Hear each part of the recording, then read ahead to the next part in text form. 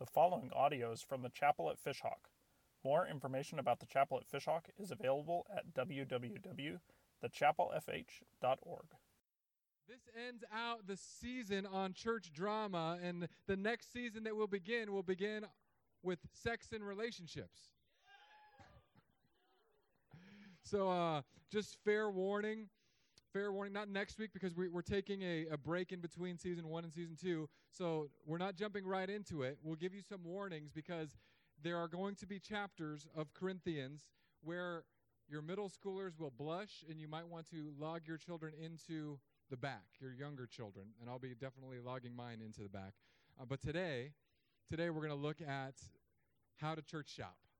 I know that's a weird topic to talk about at a church because either maybe you're shopping or you've already shopped, whatever it is. This is where we're at because it's Paul talking about leadership. It's Paul talking about what the Corinthian church was doing in response to his leadership. So we're going to pray.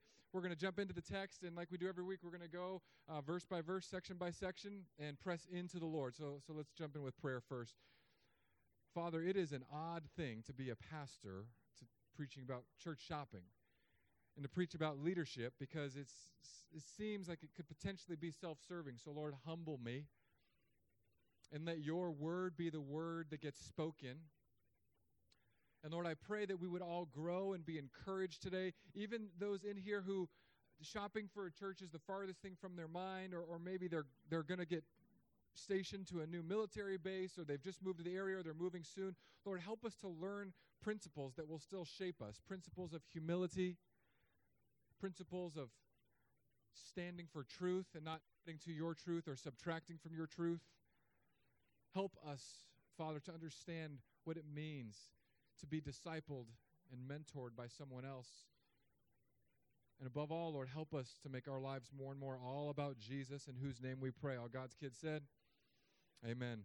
So this is Paul. Now, Paul, you have to realize he's setting up the difficult conversation that he's going to have when we jump into season 2. Because the very next chapter, just so you have in your mind why Paul is talking this way, the very next chapter is Paul saying to the Corinthian church, I've heard that among you there is someone that's sleeping with their stepmother. That is some church issue right there.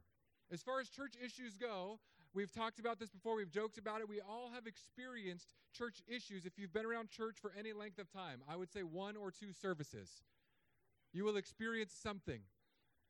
So this is why Paul talks so much about what the church is, who the church ought to be, how we should be humble and not arrogant, and why unity matters, because when you come to difficult issues, standing as a healthy family of God is crucial.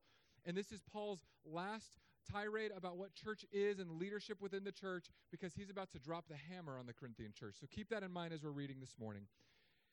This is how one should regard us, apostles, Paul's saying, as servants of Christ and stewards of the mysteries of God. Moreover, it is required of stewards that they be found faithful. But with me it is a very small thing that I should be judged by you or by any human court. In fact, I do not even judge myself, for I am not aware of anything against myself, but I am not thereby acquitted. It is the Lord who judges me. So here's the first thing. If you're church shopping, I need you to pay attention to the very first thing. You need to look for leaders who fear God and don't cave to and crave the opinions and attention of man. You have to look for leaders who have a fear of God and aren't afraid of what the other people will think. And this is why it's important.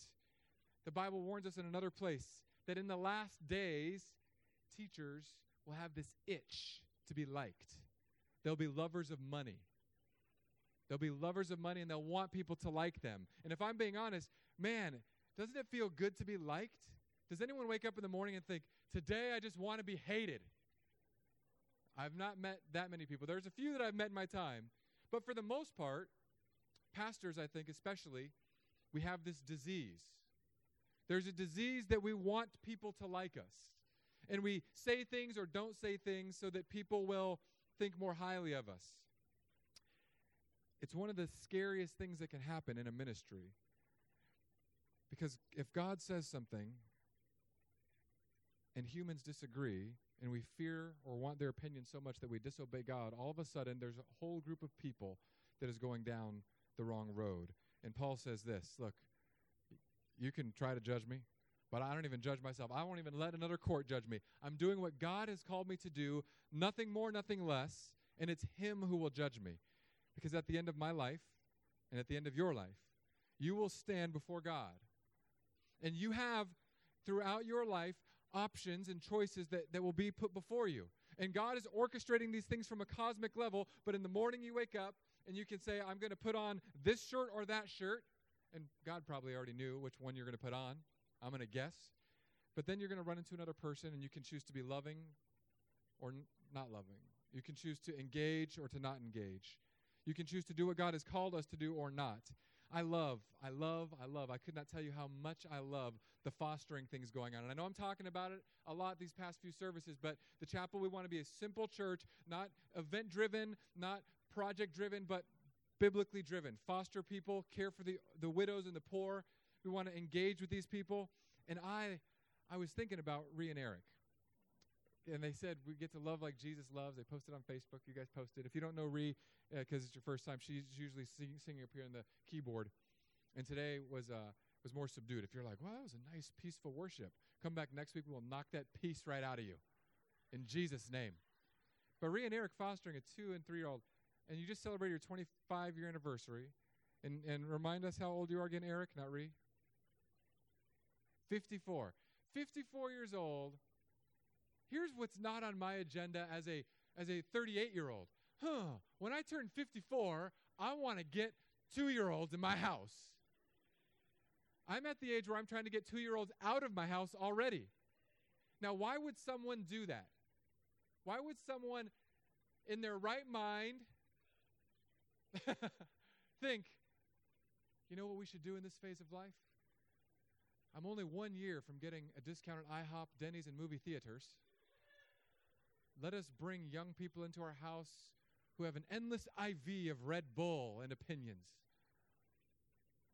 You do it because you want to love God and honor God and what God has called us to do as His people. Regardless of age or phase of life, you say, whatever God tells me to do, I'm going to do that because one day Eric knows, Rhea knows, I know that we are going to stand before God. And God's going to say, I laid this out. What did you do? So if you're church shopping, look for leaders who fear God and honor God and don't cave to the opinions of men. Verse 5, therefore, do not pronounce judgment before the time, because the Corinthians were judging Paul. They were saying, we like Apollos better than you, or we like this person better than Apollos. So he said, don't pronounce judgment before the time. Don't be going around saying, this pastor's a good one, that pastor's a bad one. Don't do that before the Lord comes, because the Lord will bring to light. Now, this is terrifying. If you've never been in a youth group, you might not have had this illustration. The Lord will bring to light the things now hidden in darkness and will disclose the purposes of the heart. Can you imagine? Now, the youth group illustration that I used for years when I was a youth pastor was, one day you're going to stand before God, and all of the hidden things, the darkest things, the worst things, there's going to be a TV behind you that will just show all the motives for what you did. All of the darkness, God says, I want to see it all. I'm going to show it all. Now, I don't know if it's like an IMAX where we all get to see, because I really want to be in on some of your all's videos, see the motives. But I need you to understand that God is not just looking down and saying, oh, did you just do the right thing? God says, I'm going to show everyone, and I'm going to reveal the purposes. What was the motive? Motives matter. Motives matter. And God, at the end of time, will look at your life and not just examine, did you go right or left? He's going to look at your motives, because you can do the right thing with a very wrong motive all the time. Let me give you an example. This fostering thing. And I know I'm going to use it because it's in my world right now. You can foster for the absolute wrong reasons in Christianity. Fostering, we'd say, is pretty good. Like, help a kid who doesn't have a family. But there's this weird thing, and especially at the chapel, I feel it creeping up, so I just want to throw out the warning. I feel this bubbling up. If you foster, that does not make you a better follower of Jesus than people who don't foster. I need you to hear this. Not everyone is called to foster, but in Christianity, if you do a few things, you can look like a super Christian, but God will judge the motives. I could do all of the right things that from the outside, people would just know, like, that guy must be following Jesus. Like if I decided to homeschool my kids instead of public school them, if I changed their name from Jackson to Hezekiah, from Silas to Malachi, and whatever else, so I had all the homeschool things. And then I fostered all the kids. And then I got one of those big school buses that you'll see in our parking lot because some of the people here are just greedy breeders. Just get one of those. And if we all have, in my family, we don't use digital Bibles. We only use paper Bibles. And when we worship, we raise our hands in worship. We don't do this one. We do this one. Now, you could do all those things, and you could look the part, and you could say the right things on a Sunday morning. God bless you. Brother, the Lord's favor is upon you. Come pray with me. You could do all the right things, but you could do it from a heart that is actually not for God. You could do it for a heart that's craving the approval of others. And they look identical from the outside, but on the inside, they are two different tracks of life. And God wants to and will reveal those things, not because he is upset at us, not because he's trying to out us, but because he loves us.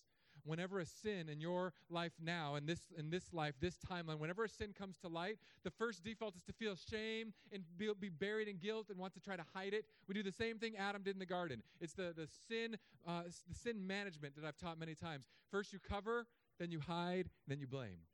And we all do that generally. When someone sins, when you sin, you try to cover it up, hide it, or if you get found out, I'm going to run behind a bush, or if you get pulled out of the bush, you blame. We all do it. If you look at your kids, watch your kids next time they sin. For those of you who have little kids, that's a kid's default move. They run away, jump under their cover, throw the blanket over their head, and they say, I didn't do it. They literally do exactly what Adam and Eve did. And you're thinking, I've seen this before.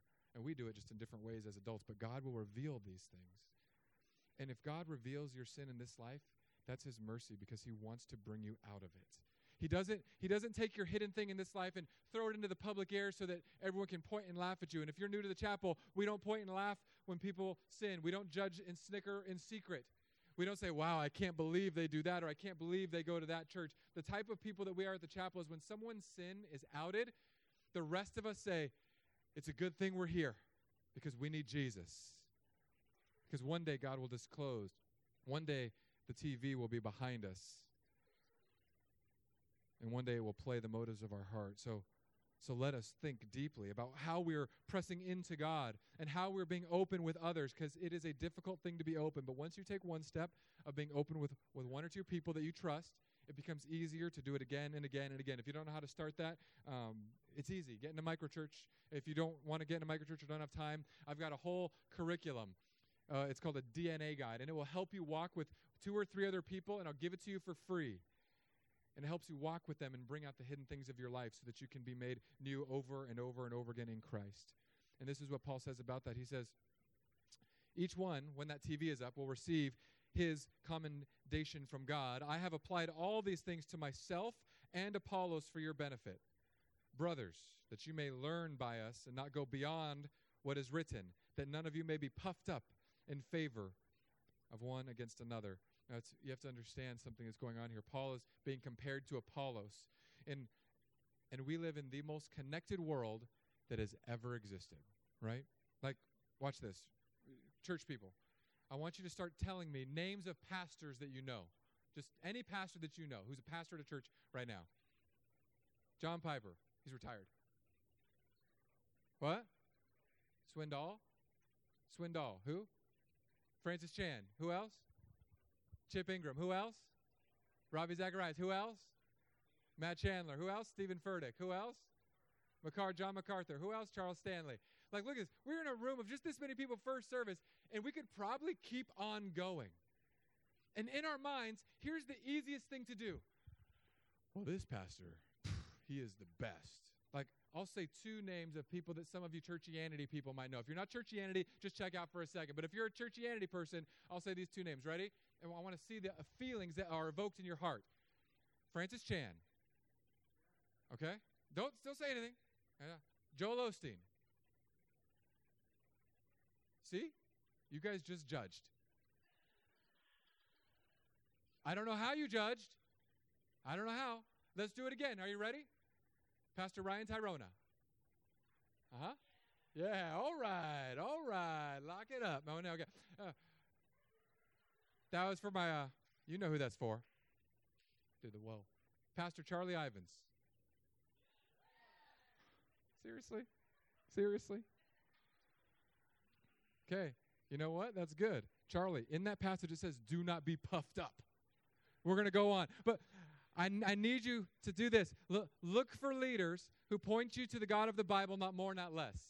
When you're examining leaders in church shopping, when you're saying, what kind of church do I need to go to? Look for leaders who aren't going to pile other things on the Bible, and look for leaders who aren't going to detract or subtract from the Bible.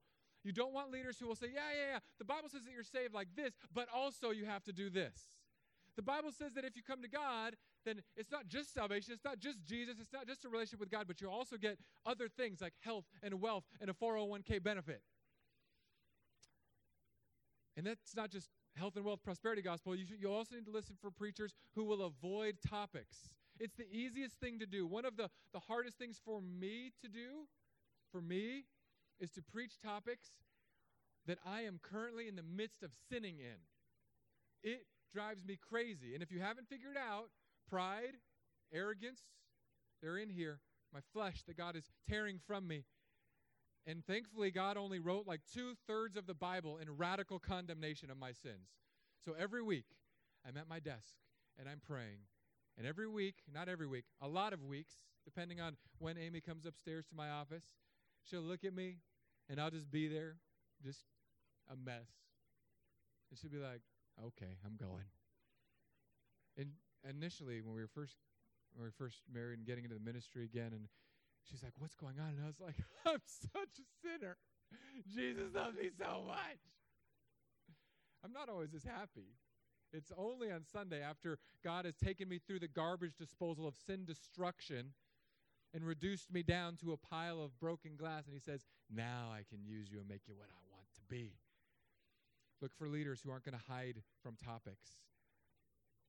It's been shocking to me in the last 10 years the number of pastors who have fallen to money, to sexual misconduct, to greed, to manipulation, to bullying people in a very negative and illegal sort of way. It's been shocking to me. It breaks my heart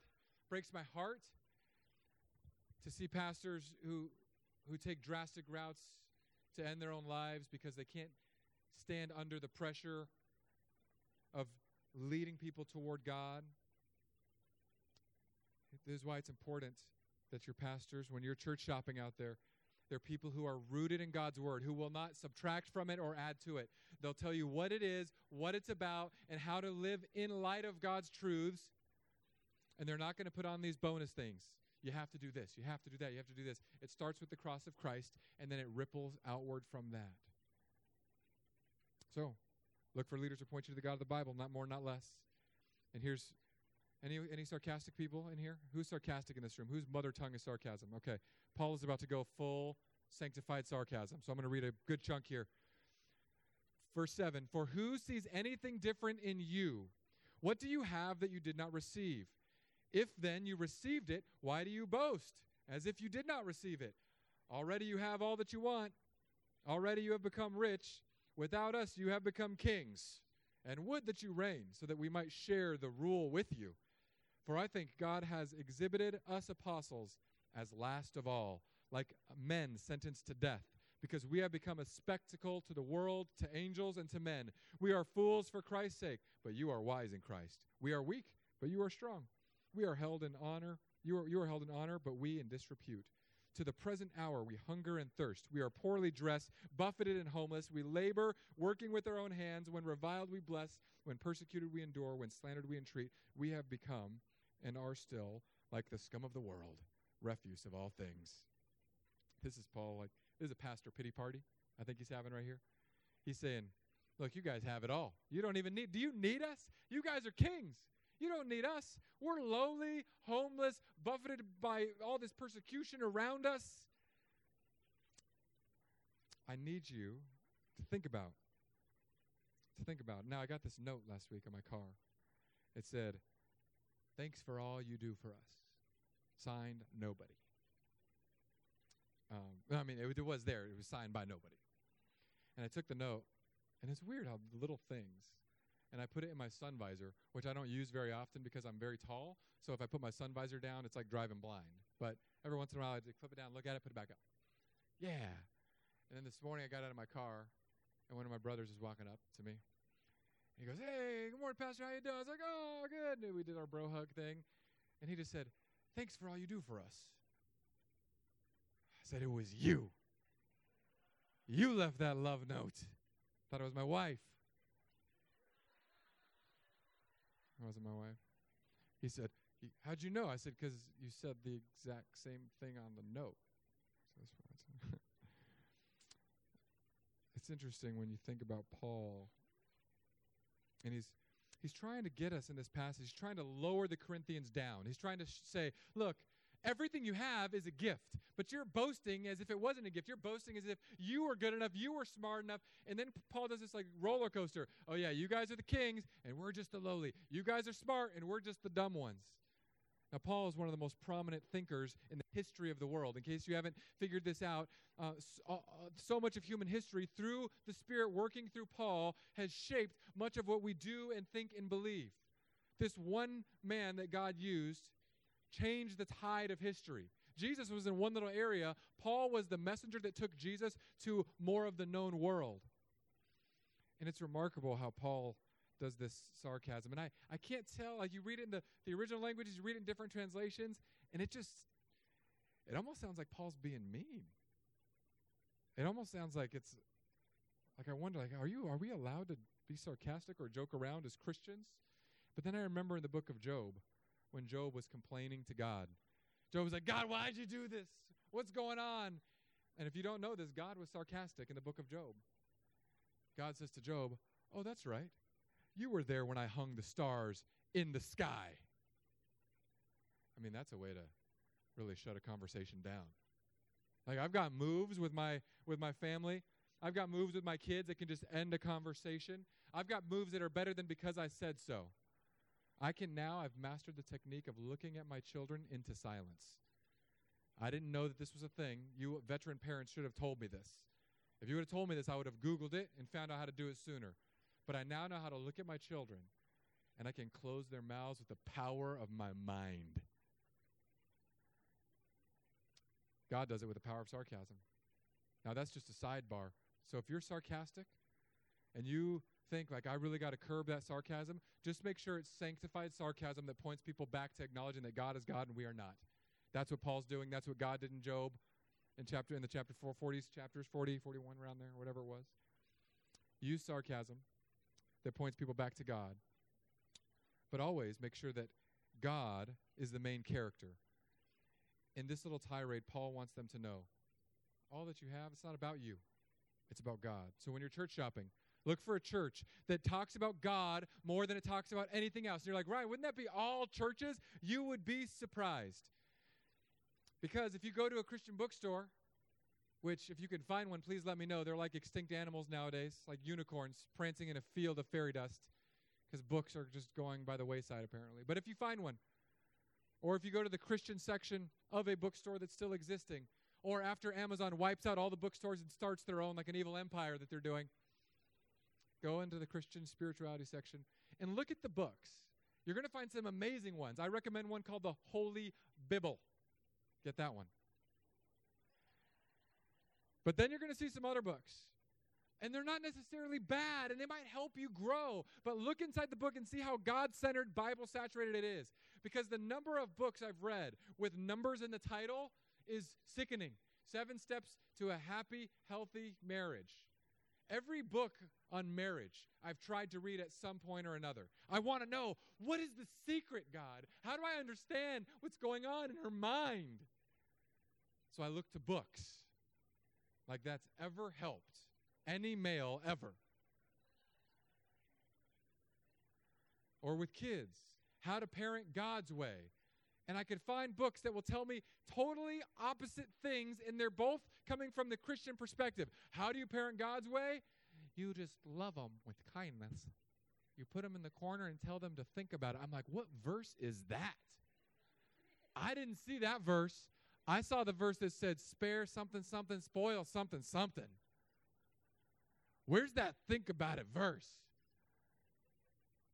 I found it, by the way. It's in there. I'm not going to tell you where it is. You go find it. Bible hunt.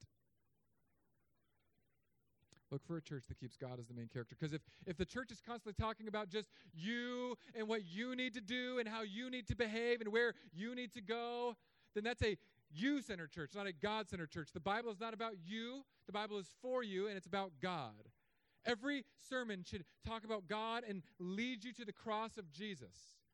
Every sermon has to be a God-centered, Bible-soaked sermon. And if you're going to look at a book, just look for the ones that are pointing you toward God.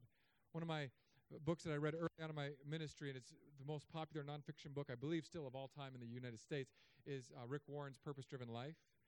And it's interesting because he wrote this book to Americans primarily, and the very first line is, it's not about you. And if you go to a church where it's about you all the time, you, run. Run from that church. Okay? Are you ready?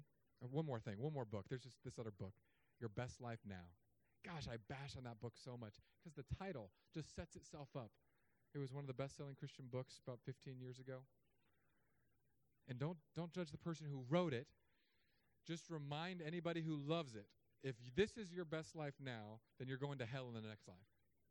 That's easy, right? Okay, that's all. Moving on. I just had to get that. It was in my notes, and I was like, don't be mean. And then my bad side said, be mean. Okay. God will judge my motives. For I think, he says that God has made us a spectacle. Paul says, we're just here. We're on the stage. The angels are watching. Y'all are watching. And right now it's happening. People are looking at pastors with this skeptical side eye. I don't know. We trust them. It really went downhill after Nixon.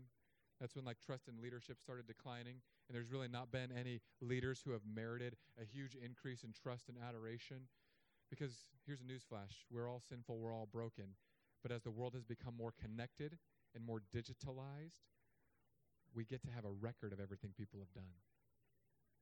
I try to tell my kids and other younger teenagers, so here's the internet.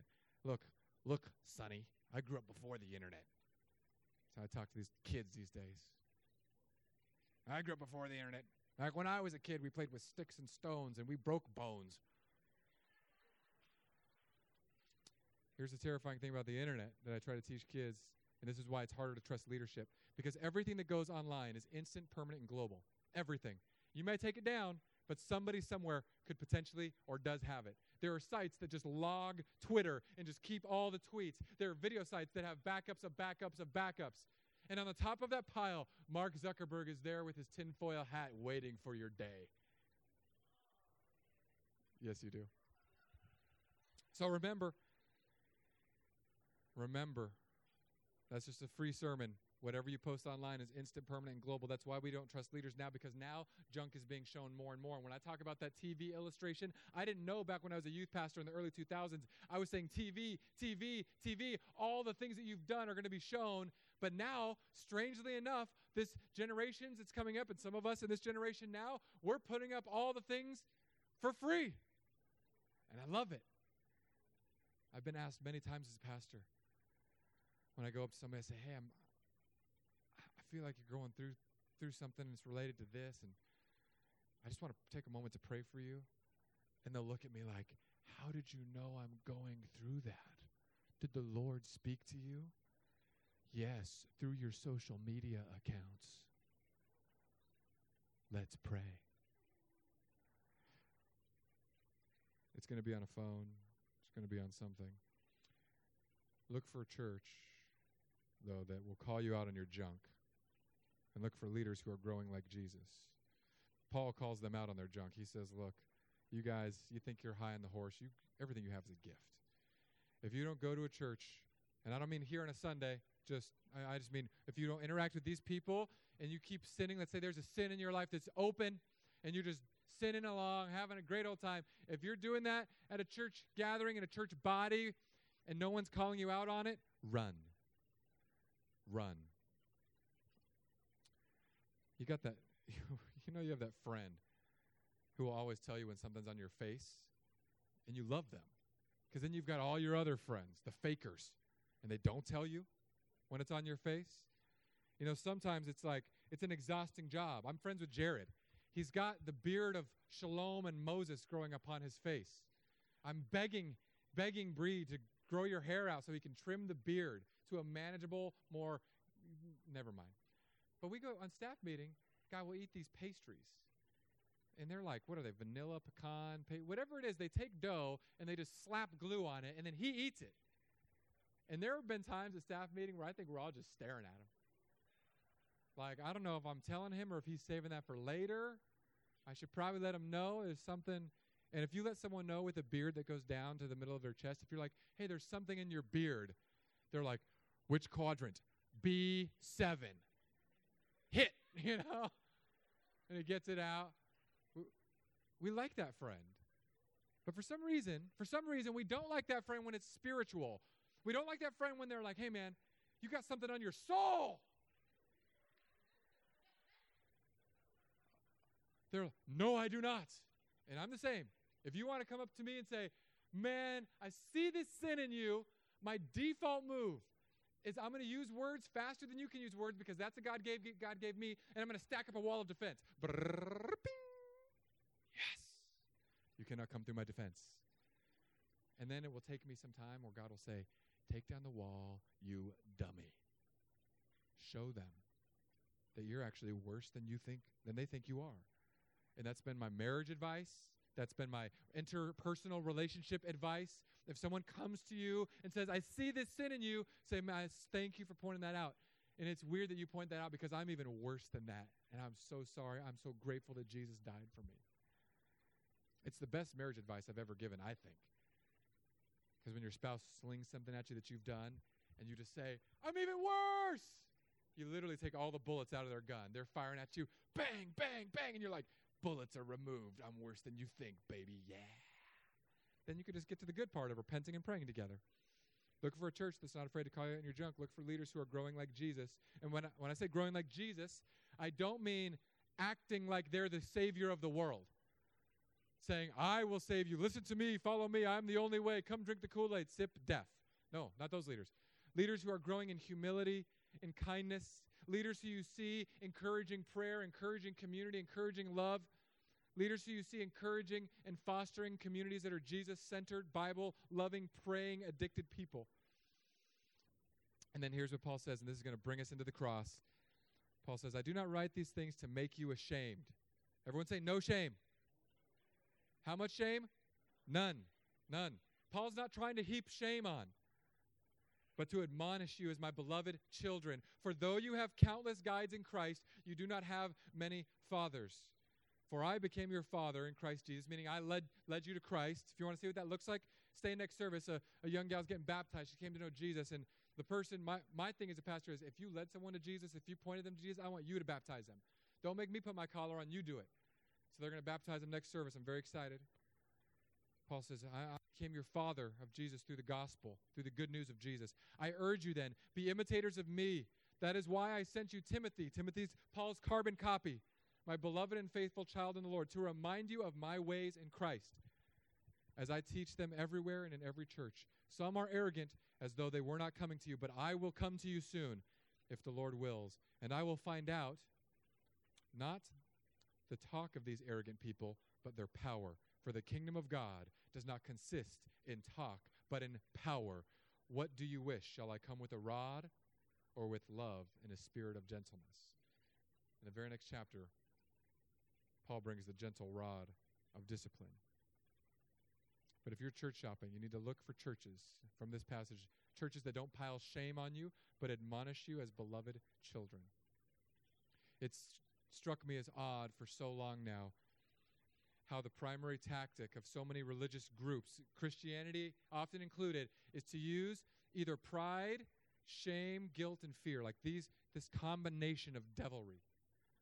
We use these mechanisms to make people change, to have people give more, to have people look better, to have the appearance of Christianity. It's so easy to use shame. If you grew up or if you have experience in other religions or maybe in a church that does this, a lot of my family on my dad's side, very Catholic family. The Filipinos are very Catholic. And man, it's easy to use shame.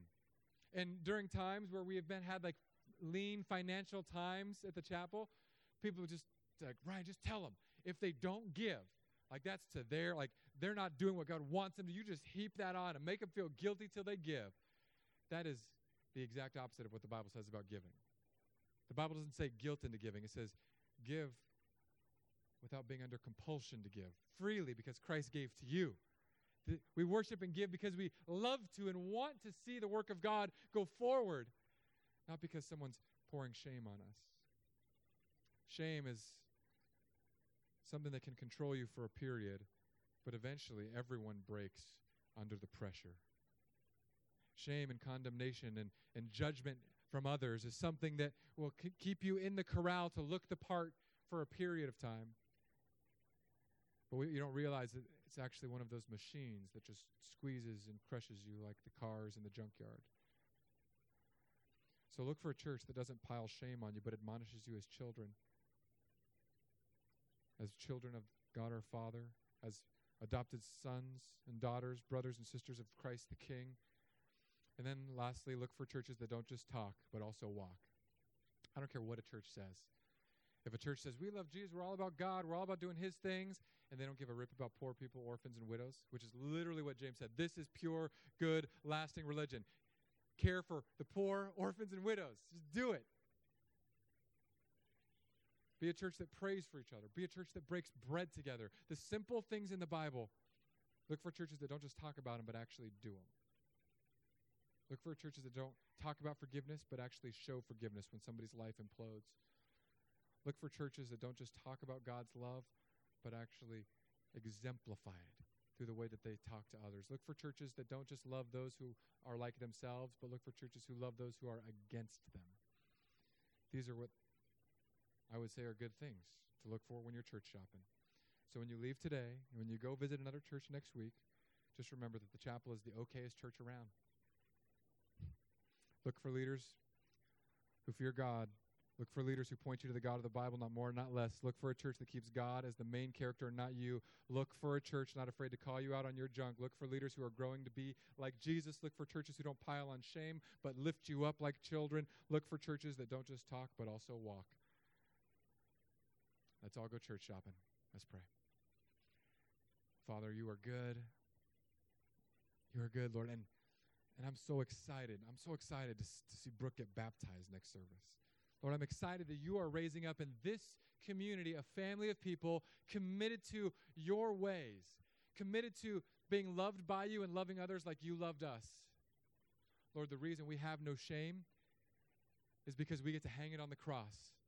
Lord, the reason we get to stand as adopted, beloved children is because you adopted us. You signed the papers with your blood, and we're yours forever. And Lord, we've got so many churches in these areas in the pseudo-South to choose from. I pray that we wouldn't look at churches like a canned item on a shelf to pick, but rather look at churches as a family that we belong to, a family that we stick with through thick and thin, through the good, bad, and the ugly. And help us always, Lord, to be a church family that looks to you and thanks you for all that you've given us in Christ, in salvation, in community, in fellowship, in the power of the Spirit. Bless us today, Lord. Send us out now as your family into the world. In Jesus' name, all God's kids said, amen.